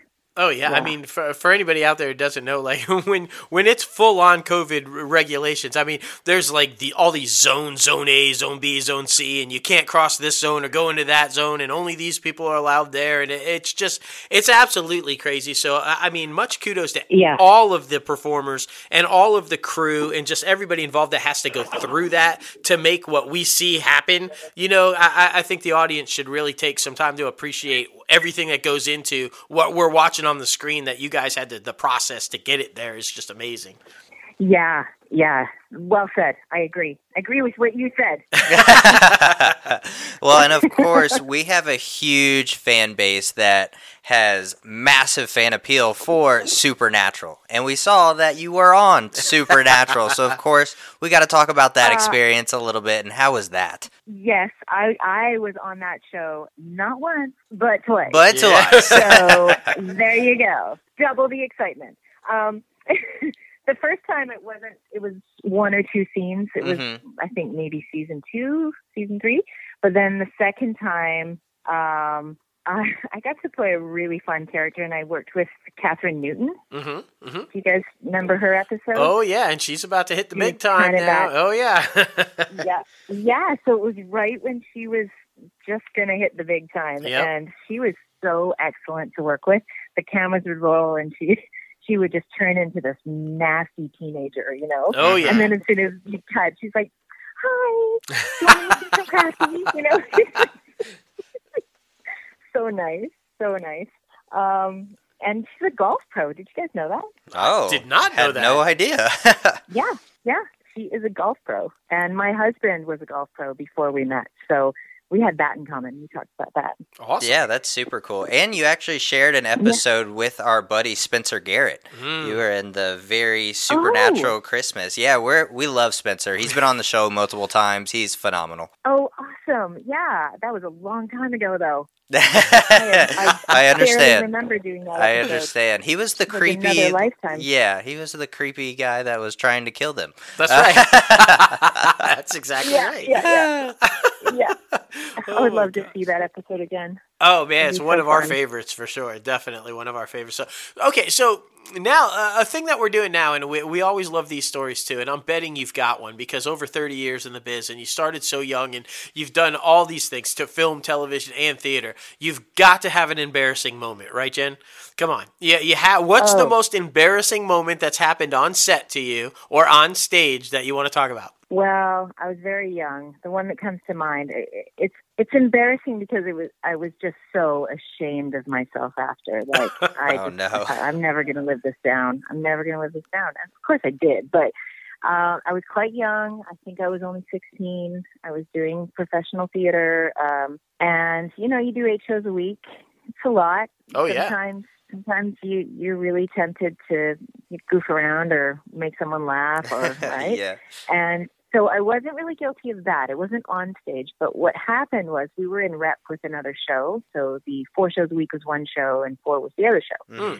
And we had a couple of scene breaks where my character and the other girls playing the daughters in the play, it was a musical actually, we weren't on for, let's call it 15 minutes.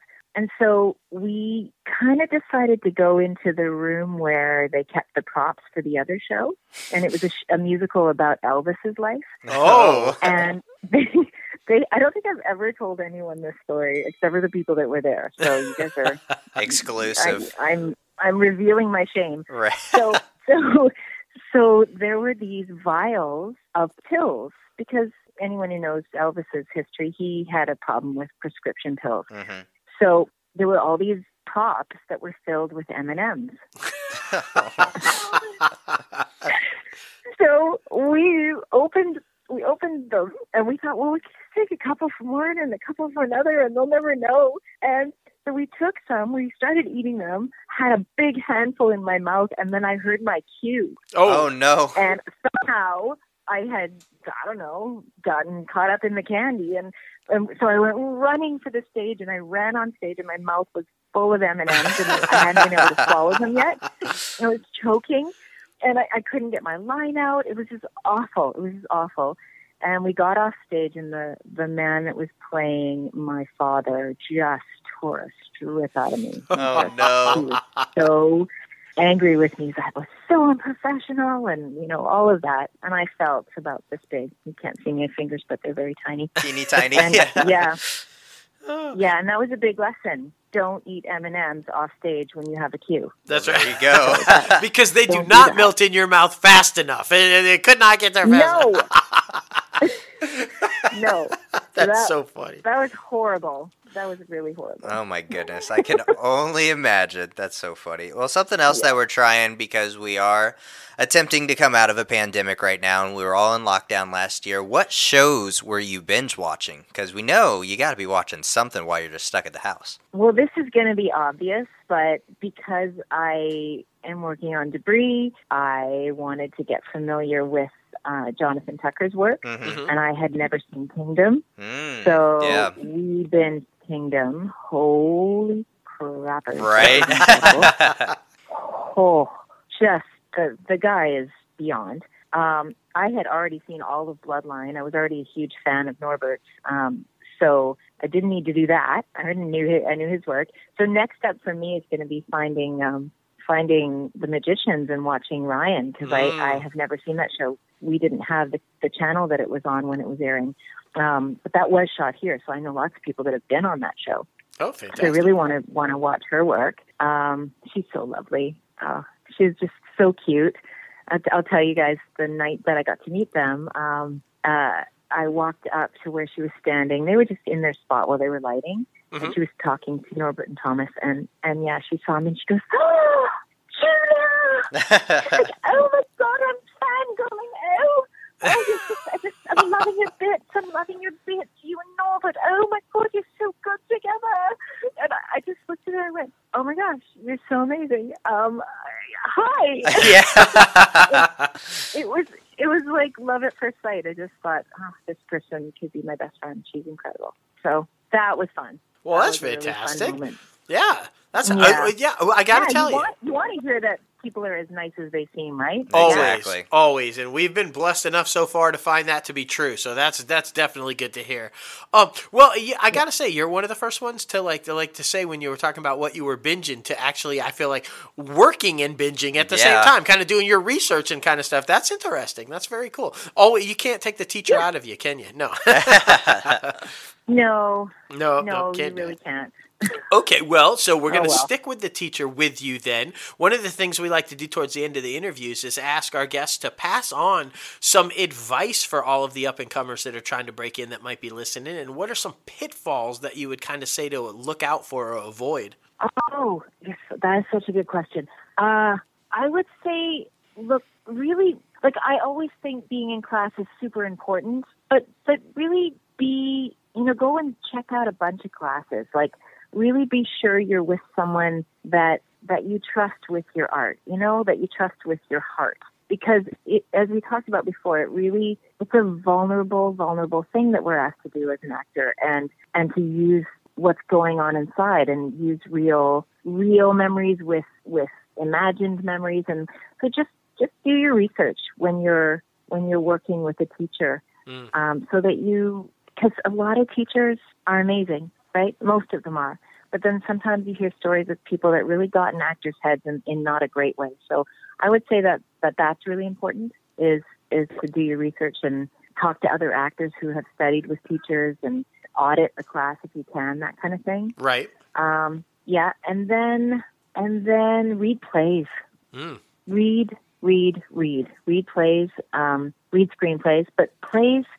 I read a play with my class today, and we were all weeping at the end of it. Like, mostly me. I'm such a suck. But I looked around. There was glistening eyes in my young students, and the one first comment that came was like, I haven't read good writing like that in so long, or I haven't read a play in so long. And I just think that's a tragedy. Like, let's make it a priority. Read the great plays, because that's where you learn about story and learn about creating characters, like characters that are full and rich. TV writing can sometimes be more two-dimensional, and you want a full 3D person, right? Like a full person. Absolutely. And I think that's where you find it, is in the great place. Wow, I love that. That's the first time we've ever heard that one, to be honest with you. We've been almost doing this show for about 4 years, and that's the first time we've heard that. So I'm so thankful you were able to come on the show and tell us that. Yeah, that's great advice. Oh, good.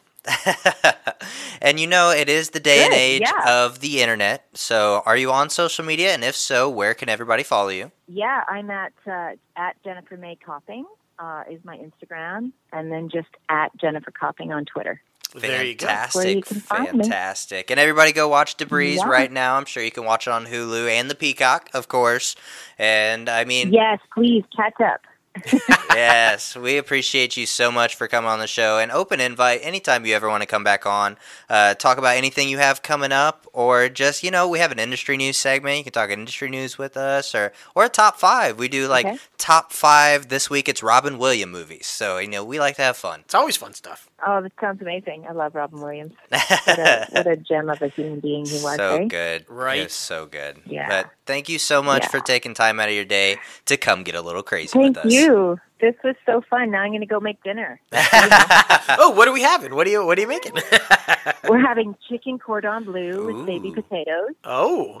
And maybe a little white wine. We'll see. It is only Tuesday. So hey, I'm a wine guy every night, so you go for it. You have that white wine, okay?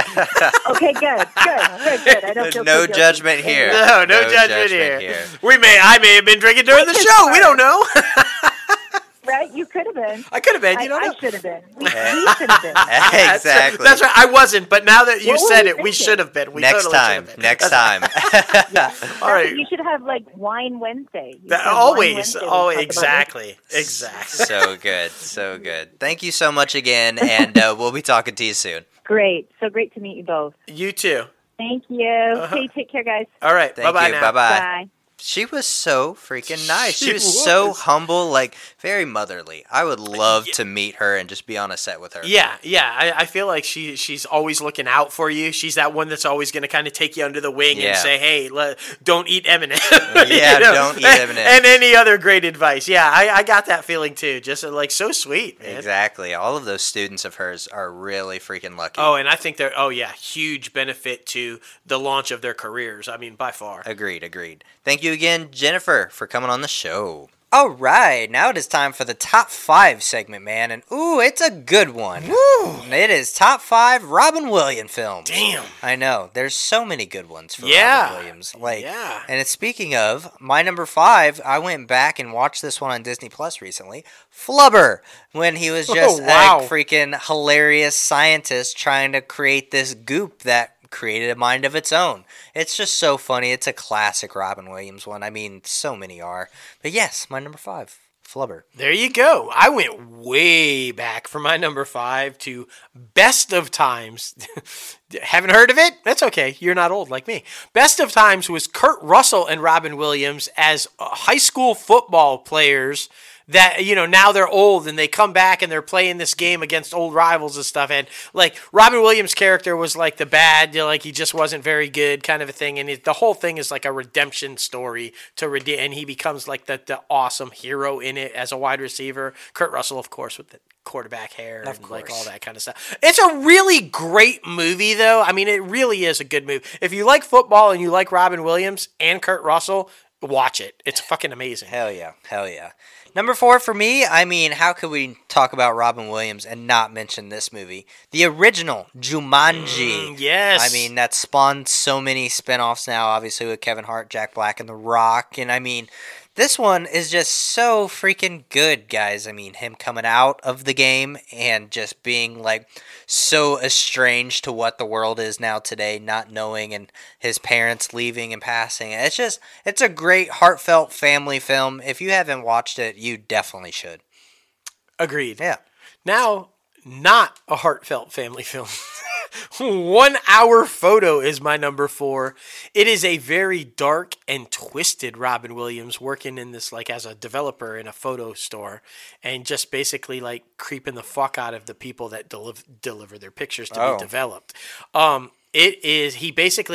He does not like what's going on with a particular couple. And apparently they're having issues, and he's not okay with it. And he's kind of like following along as he's developing these pictures, and he decides he's going to do something about it. Oh. And it's dark, fucking twisted, and creepy. And that's why I like it. Sounds like he's just a phenomenal actor. And so anytime you can get him something outside of the realm, right? I'm like all in. So 1 Hour Photo. Check it out if you haven't seen it. It's pretty cool. Very interesting. Very interesting. Well, number 3 for me is Hook, when he was the adult version of Peter Pan. I mean, that was such a great cast. I mean, so good. freaking like Dustin Hoffman playing Captain Hook. And I mean, it was just so good. What's her name? Julia Roberts. Tink. Yeah. As Tink. So good, guys. If you haven't watched this one, I believe it's on Disney Plus. So be sure to go watch that one as well. But yeah, Hook. Damn, man, that's a good one. Julia Roberts as Tinkerbell, or Tink, as they call her now. Yeah. Just fucking phenomenal, man. Good pick. My number 3, I guess, I had to do this one because Bobby. We love Bobby. Awakenings, man. Oh, my God, so good, where Bobby plays like this coma patient that wakes up. And Robin Williams is the doctor, and it's kind of like this whole thing of trying to get him back. And, oh my God! Again, another drama, heavy drama that he just blows it away. Everybody thinks Mark from Mark, nano, and like comedy and everything, but the guy's a brilliant dramatic actor, and he just absolutely nails it in Awakenings. You have to be a good dramatic actor if you go head to head with Bobby. Yeah, exactly. Right. So I'm just saying, brilliant, just brilliant. Agreed. And for both of our number 2s, we went for this one, Good Will Hunting. I mean, this one is classic, guys. Oh, classic. Yeah. If you're a film lover, come on. Yeah, and finally won his Oscar for a dramatic role. Forget all the comedies. He won the Oscar for drama, boys and girls. Like, this was so good, though. It really was. And I mean, Matt Damon, Ben Affleck provided a beautiful freaking script. Oh. My money's more on Matt Damon provided a good, beautiful script. I mean, Ben Affleck was probably just in the room. But I mean, I'm just kidding. I like Ben, kind of. But, yeah, I mean, it's a great movie. Good Will Hunting. If you haven't seen that one, that's literally a classic. Oh, without doubt. What the fuck? Why haven't you seen it? Yeah. Have you seen ours? Yeah. Oh, man, we did a dramatic recreation of a scene from there. Pretty fucking good, I thought. Just check it out on YouTube. Just check it out. Oh, man. Well, my number 1, I mean, this one, it's so damn good. Nobody could top his performance. Will Smith did okay, but, I mean, nobody could ever top this performance. Aladdin as the genie. He was so freaking good, and I feel like they just let him play. They let him loose, let him do whatever he wanted to do, and it just turned out really freaking well. It's honestly one of the Disney staples that they have right now. I mean, there's no better way to say it, and you're exactly right. That's why nobody will ever top it, because he went complete ad-lib. You did not know what was going to come out of Genie's mouth. The producers are probably like, holy fuck, what are we doing? Yeah. But it was brilliant. It was absolutely brilliant. My number 1, oh, Captain, my Captain, it had to be Dead Poet Society. Again, as you can tell, I have a theme. I really like Robin Williams' dramatic stuff. I love the comedy too. Good Morning Vietnam, and I can't believe that didn't make either of our lists. But I really do. I just Dead Poet Society, about pressure, about bullying, about suicide, all things that we're passionate about, and we'll be telling in our film coming up. Maybe that's why I'm so connected with it. Just a brilliant performance, and so many huge stars were babies in that show. Ethan Hawke and Josh Charles, and so many were just. Can you even imagine being that young, trying to start your career, and fucking Robin Williams is the guy? Yeah. You're in scenes where you're standing on the desk and just doing that. Oh my God, man. So good. It's the one I immediately watched on the day I found out he died. Yeah. I had to watch it. good. So good. What is your favorite Robin Williams movie? We want to know. We know you have one. Be sure to leave a comment below in the YouTube section, podcast section, or add us on Instagram or Twitter. We love the fan interaction. It's so damn good. Always. Well, now heading over to the box office recap, Wrath of Man came in at number 1 with $8.1 million. Demon Slayer Mugen Train came in at number 2 with $3 million. Mortal Kombat steady at number 3 with $2.4. Godzilla vs. Kong, $1.9 million. And then number 5, ending up the troop, is Raya and the Last Dragon with $1.9. That's why that man at number 1 was mad, and he's like throwing, wrath of it because all the fucking dragons are there. Like, Exactly. I mean, everywhere are fucking dragons. Like, I mean, Exactly. Well, new movies coming out you can go see this weekend. Spiral, that's that Saw spinoff with Chris Rock and Samuel Jackson. Those Who Wish Me Dead, Finding You, Profile, and The Killing of Two Lovers. Oh. Yeah, very interesting. Movies you can still go see: Separation, Here Today, Nobody, The Unholy, and the Tom and Jerry movie. Now heading over to the box office recap. You guys know we love this app. It's honestly the Bible of the entertainment industry. Fact. If you are trying to break into the entertainment industry, this is the app for you. Now, the movie is The Mitchells versus the Machines. Ooh. I have no idea. I don't either, but I'm going to check it out. Exactly. The TV show is Shadow and Bone. No idea. And the star is Ben Barnes. No idea. I know he was in Punisher's Jigsaw. Yeah. Yeah. Very interesting. Yeah. Very interesting. I know who he is. These are all things that we need to catch up on. That's what IMDb Pro is here to do. Exactly. Your source to find out what these things are. Exactly.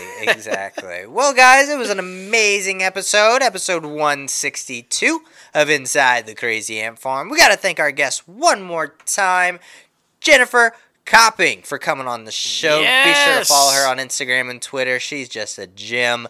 Be sure to follow the company and podcast on Instagram and Twitter at Crazy Ant Media and at ItCat Podcast. And you guys know you can follow us both personally, myself, JLo Fantastic, and Crazy Ant Guy 1970. That's right. And they're all doing the math now about that's that what it He-Man and thing to figure it out. Yeah. You guys know you can subscribe to this podcast anywhere you listen to your podcast: Anchor, Apple Podcasts, Spotify, Google Play Music, iHeartRadio, Podbean, Stitcher, and so much more. If you're watching this video on YouTube, be sure to hit the like button on the video, subscribe, and ring the bell for all the latest and greatest notifications that we have coming at you. And be sure to visit our website, www.crazyantmedia.com, where you can start rocking the latest and greatest Crazy Ant Media gear. And you can donate to our Kickstarter as well. Yes. We got some beautiful freaking perks, guys. If you donate $25, you'll get a social media shout-out and a special thanks at the end of the film. If you donate $50, you'll get a t-shirt and an autographed signed copy of the script. And if you donate $75 or $100, you will be made an executive producer along with the autographed copy of the script. So good, guys. So good. You want your name in a movie? Totally worth it. I mean, we got you. Totally. But man, it was a great show. There was so much good stuff. Jennifer was just absolutely amazing. I loved everything she had to say. Oh, yeah. But the top 5, it's always good to talk about Robin Williams and depression and all that crazy stuff. Guys, mental health awareness. Exactly. What did the table do to you? You've been hitting the table all show. I want to stand up on it like, oh, Captain Mike. I almost thought about it, but I'd have been out of frame. I was like, I need to stand up on the desk, Robin Williams. I need to do it. I had a lot of favorite parts of the show, but I'm just going to say I'm going to do a little something different at the end of this one, and I'm going to call out my least favorite part of the show, and it's my least favorite because it hurt my wallet, and that's fucking Disney's chaos right now with the mismanagement because the stock went down and it wasn't happy. So let's get that shit straight, Bob, before Iger leaves, because I'm not happy. Exactly. Not happy. Exactly. And it's always a good show when we get to talk about the one and only Oprah!